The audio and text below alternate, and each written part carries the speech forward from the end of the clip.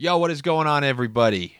Thank you for being here for another episode of You're Still Here. I'm happy that you're still here for You're Still Here. Here we are. It's 2021. We're 2 weeks in now. Unfortunately, people thought that the end of 2020 just magically meant that because the Gregorian calendar says a different number, things were going to be different. People thought that once 2020 ended, the curse would be broken, but in reality, everyone's finding out that it's actually like one of the Saw movies where you think you finally get to the end and then you just hear the key is in that drawer. And then it's actually the beginning of the next movie. That's what we've just done. We've entered 2021, the next Saw movie. Game over. Now you know what comes next. All the meme accounts, since 2021 hasn't started the way so many people had imagined. Here come the memers. 2020 be teaching 2021 like. Walking into 2021 like. Yeah, I know many of you live for memes. Your whole life is about memes. And I agree. Some of them are definitely hilarious. But every time that I see a meme, in my opinion, behind every single meme is some unfunny guy who can't make you laugh in the room. So instead, they resort to taking a screenshot of Keanu Reeves in Point Break and adding, 2021 be like. What is up with that, by the way? Well, why do memes all sound like they were written in jail? 2021 be like. When your girl leaves you on red and you never hear a meme sound like, when you're troubleshooting a software issue and encounter a bug. No, it's always, parents be like, when you got to get home before curfew and the floors are creaking. Why do they always sound like that? It sounds like somebody's freestyling. I understand there are plenty of memes that are funny. I just picture these meme creators like, I got a meme account. Look at me, I'm hilarious. Okay, why don't you make me laugh? Hold on, I'll get back to you in 4 days after I think of 9 words that I can attach to a picture that I didn't take. How about this? Can you even name me? Who's a memer? Who's a great meme? Who's a hilarious memer? Daquan. Oh yeah, Daquan. What does he look like? Oh, that's right. Nobody knows. I actually have a question. When this pandemic ultimately is over, are people going to be scared to go out? Do we have a new scared mindset? Or is New York City going to look like Times Square after World War II with the guy dipping his wife? Like, are you going to hear sex echoing through all the windows like 1984 New York City? Different kind of sex, but is like the next baby boom going to take place? Because then again, this is New York City. It may be the next baby boom or the next abortion boom, depending on which way it goes. I'll relax. Take it easy. My brother passed away a few weeks ago. You're going to get mad at me? Don't think I'm scared to use that for as long as I possibly can. I have 9 years where I could use that where you can't say anything to me. It's getting cold outside. It's 35. It means you should wear Canada Goose, which is meant for like sub-zero temperatures in northern Alberta. First day, even with a breeze in fall, out come the Canada Geese, right in the Lower East Side. And I can only imagine in California. In California, they're coming out with full jackets at 66. It's unbelievable. 66 degrees, Canada Goose, which is meant for negative 32. Anybody who's wearing a Canada Goose jacket should have it stripped, and it should be given to a homeless person in New York. I can't fathom how homeless people make it through the winter in New York. And now look, homelessness is a brutal thing, and it's actually increasingly a huge problem in the country. With that said, I lived in Southern California. There's endless civilizations of homeless people down there. There are huge homeless communities. It looks like the movie Spawn. There's blocks and blocks of tent villages of homeless people. So why in God's name would a homeless person choose New York? How does that work if you want to move in to the tent village? Like, if a homeless person from New York wanted to make his way to California, are you, like, allowed in the tent village? Or do they need to, like, recognize you? Are they welcoming to all homeless, or do you need to know a homeless guy? That's a morbid concept. Oh my God, you know what I just thought about? This is awful. If there's a newly homeless attractive woman, you have to be the star of stars in there. I picture you walking into the camp like a 90s teen movie. Can't hardly wait. Like that's the least homeless they'll ever be as they're walking into there. I'm not being mean. It's a true thing. Somebody is newly homeless. That newly homeless person goes to a homeless village. And I want to know, do the homeless villagers say, oh my God, this girl is gorgeous? It's fair of me to ask that. That's what I would do if I was homeless. Do you know how excited I would be? Honestly, it's like jail. I hope it's not like jail. Like, oh my God. Well, I guess I should say something about what happened last week in Washington. That was quite a sight to see, huh? Huge national headline story. Tom Brady won a playoff game at 43 years old. I'll get to the other boring Washington event in a few minutes, but during the Bucs-Redskins game, NBC showed the last guy who either threw a touchdown pass or won a playoff game at 43 years old. You had to see this guy. He was Tom Brady's age. They were the same exact age, but it was a few decades ago. So this guy was 43 years old in the 70s, and Tom Brady's 43-year-old now. This guy looked worse than the Crypt Keeper.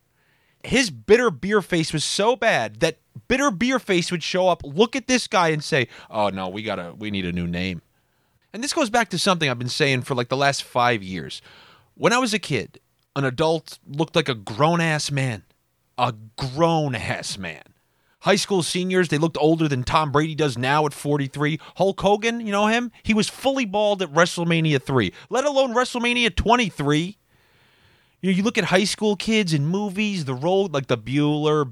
Go look around the classroom and see what some of those kids looked like. Forget about being 35, 43.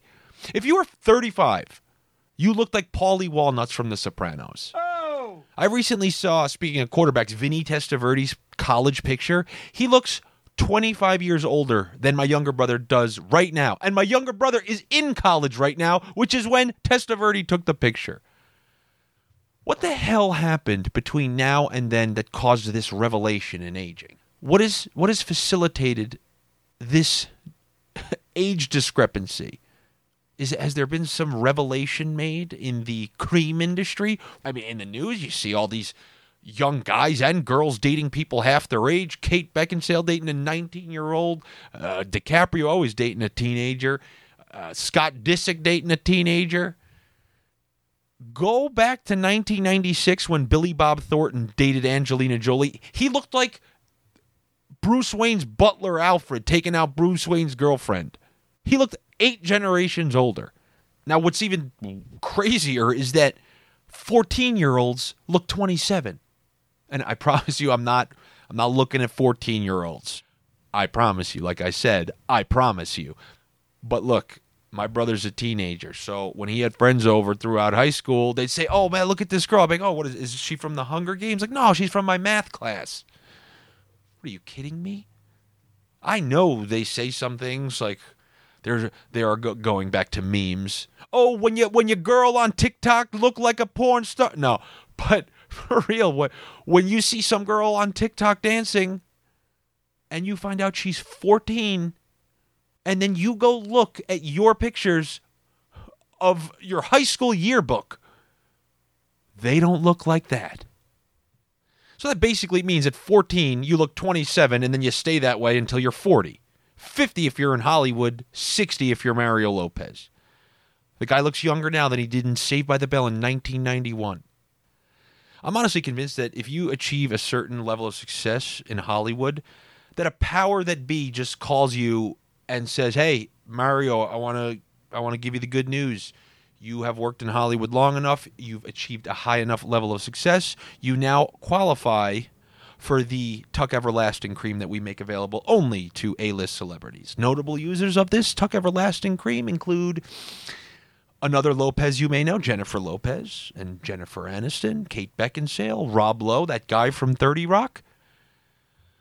I don't know how they do it, but it's not available to the public. And I'm sorry, J-Lo, it's not olive oil. We know you're lying. We know you're protecting the cream maker.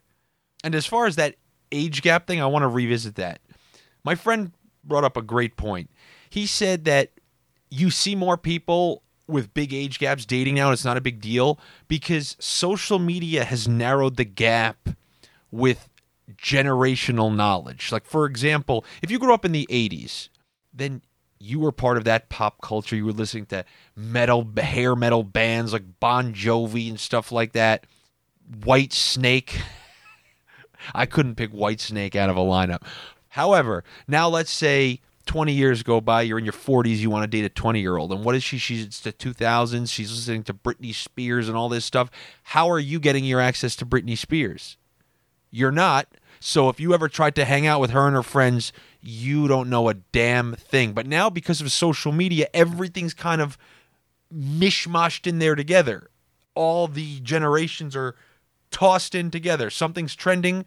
The same thing's trending for 20-year-olds as it is for 50-year-olds. So it's kind of squished everything together. So a 40-year-old now does know who Tekashi 69 is.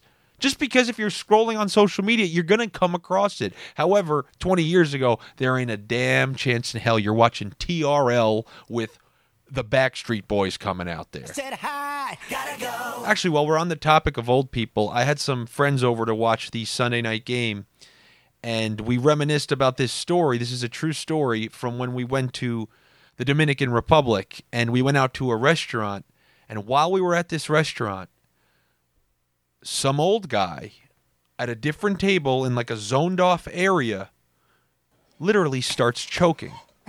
And I'm talking about seriously choking to the point where you're hearing a panic. He's choking, help us! It looked like the scene in Miss Doubtfire where Pierce Brosnan is legitimately choking. Oh, God! Oh. My friend, like a freaking superhero, runs over to this table, jumps over the railing because they're in a private kind of area, performs the Heimlich maneuver on somebody who's literally about to lose their life. There are many stories like that of people who lose their life because they choke on something. My friend saves his life, gives him the Heimlich maneuver. This man's alive because of my friend. He gets the full, oh my God, the whole place is cheering. My friend is a very mellow guy. He doesn't need anything like that. I'm not so mellow. Now put yourself in this family's shoes. You don't have anyone there who can successfully perform the Heimlich. Some guy from a restaurant, a patron, jumps over. He's not a doctor. And he saves your family member's life. What do you think you would do? What would you do at a restaurant? They're eating over there. You're in the nice little gated off area. I'm hoping that you would say something along the lines of, not only would I pay for his dinner, I would pay for all of his friends' dinner. Because, he saved my family member's life. What do you think these people did? Remember, these people in their nice zoned off area, the secluded behind a velvet rope area. You know what they did? They sent over one coconut mojito. That's what their family member's life was worth. One coconut mojito. Do you imagine I went into that restaurant with a gun and went up to that old guy and had him and put a gun to his head and went to his family? What are you going to give me for him? What are you going to give me for him? What are you going to give me for him? They would say, oh, no, I'll put the mortgage up. I'll give you anything you want. I'll give you 200, 300. I'll give you everything we have. Just keep him alive. But my friend comes in there, saves this guy's life, and you buy him one coconut mojito? I'll never let this go. And my friend doesn't care. But just think about that. Yes, it is supposed to be out of the kindness of your heart. But I want you to actually take it from me. I had a family member, a close one, pass away. If somebody saved my brother's life, I can assure you we would compensate them a little better than sending over one coconut mojito. So I guess I got to talk about that other boring event that happened in Washington. All I really want to know is who are these people? Who are they? Who are you? Anything that I've seen on the news, Chop Chaz, burning all of Minnesota, the stuff in New York, or storming the Capitol, all this stuff. Who are these people? Who are you? Where are they? Walk around Michigan State University. They're not there. They're not. Where are these people? They're not around in your normal life. They're not at the butcher. I don't know one person who knows one person who knows one person who went to this thing, like 6 degrees of Kevin Bacon protest style. I just don't understand. If somebody called me and said, hey, man, do you want to come with me to storm the Capitol? No, actually I don't. It's wild card weekend and I have a 3-team teaser in and I'm looking to cash. And judging by the pictures I saw, those people don't want to be there either. Do you see the guy who was carrying the podium? He didn't really look like an insurrectionist to me. It looked like he had Invisalign. He didn't have a worry in the world. And then how about that other guy with the orc horns or whatever? These people, they stormed into a building. Then the media, they look at each other like the 2 Spider-Mans, just pointing at each other, blaming the other side. And what's mind-boggling to me, and you can get angry at me for thinking this, is that your average person cares. I really don't. I don't believe they do. I don't. I feel like those people don't even want to be. I feel like they just have nothing to do. I feel like if I went up to them beforehand and was like, yo, Tim, I got a $50 Applebee's gift card. It expires in 2 hours. You want to come with me and get some boneless wings while we still can? They'd throw down the podium, throw down, oh, yeah, let's get the hell out of here. I've never called somebody and they just said, oh, hey, man, we're going to go to the Brooklyn Bridge and spit on a cop. Yeah, man, I'm stopping by the salon. I'm gonna dye my hair purple, and then I'm gonna smash a window at CVS. You coming? No, I'm not. There's a 0% chance I'm coming. Take it from a guy who just had something awful happen to him. Okay, when you're gonna go through something real in your life that's not good, I can assure you the last thing on your mind is the Senate runoff in Georgia. Focus on the small things in your life. Do you like Connect 4? Play it with your son. So I do want to offer some hope for those of you out there who magically thought that the end of 2020 would somehow bring an end to the misery. But first, I think we should at least just define misery. 2020 misery equals I'm home watching 4K movies on Netflix while I'm FaceTiming my best friend in Minnesota as I order buffalo chicken slices from my favorite pizzeria from my phone. And then when he brings it, I don't even have to look at his face. I can have him leave it at the door and imagine what he looks like because I don't have to look at his face. Okay, so now do me a favor. Google Berlin after World War II, 1080p footage. And I say that because I saw it. I've watched this. And the whole city is destroyed. There's not a single building standing as far as the eyes can see. Just destroyed buildings. Yet there are people walking to work with little suitcases. Where are they going? There's not one building. There's not one building. I'm not kidding. There's not one building. So where are they going? Maybe this is why that 43-year-old looked like he did in the NFL. Oh yeah, I forgot the hope. For those of you who thought that 2020 was supposed to end and then the misery was supposed to end, well, let me give you one more little benchmark to hope for before ultimately being disappointed again. It started in March. The misery started in March. So technically, it should end in March. So keep your hopes up for another 2 months. And you know what you're going to hear. March 15th?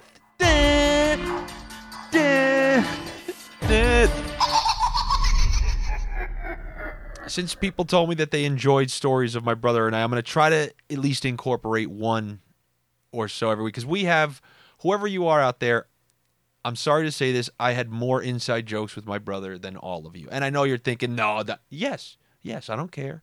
There's a 0% chance. Because look at my mind. Look how it works. You think your mind works like my messed up mind? I'm coming up with I just came up with 7 during this episode with you. Now imagine a lifetime worth with my brother. So I told you we were watching NFL, and I mentioned a 3-team teaser before. When my brother and I used to bet football games, let me word this differently.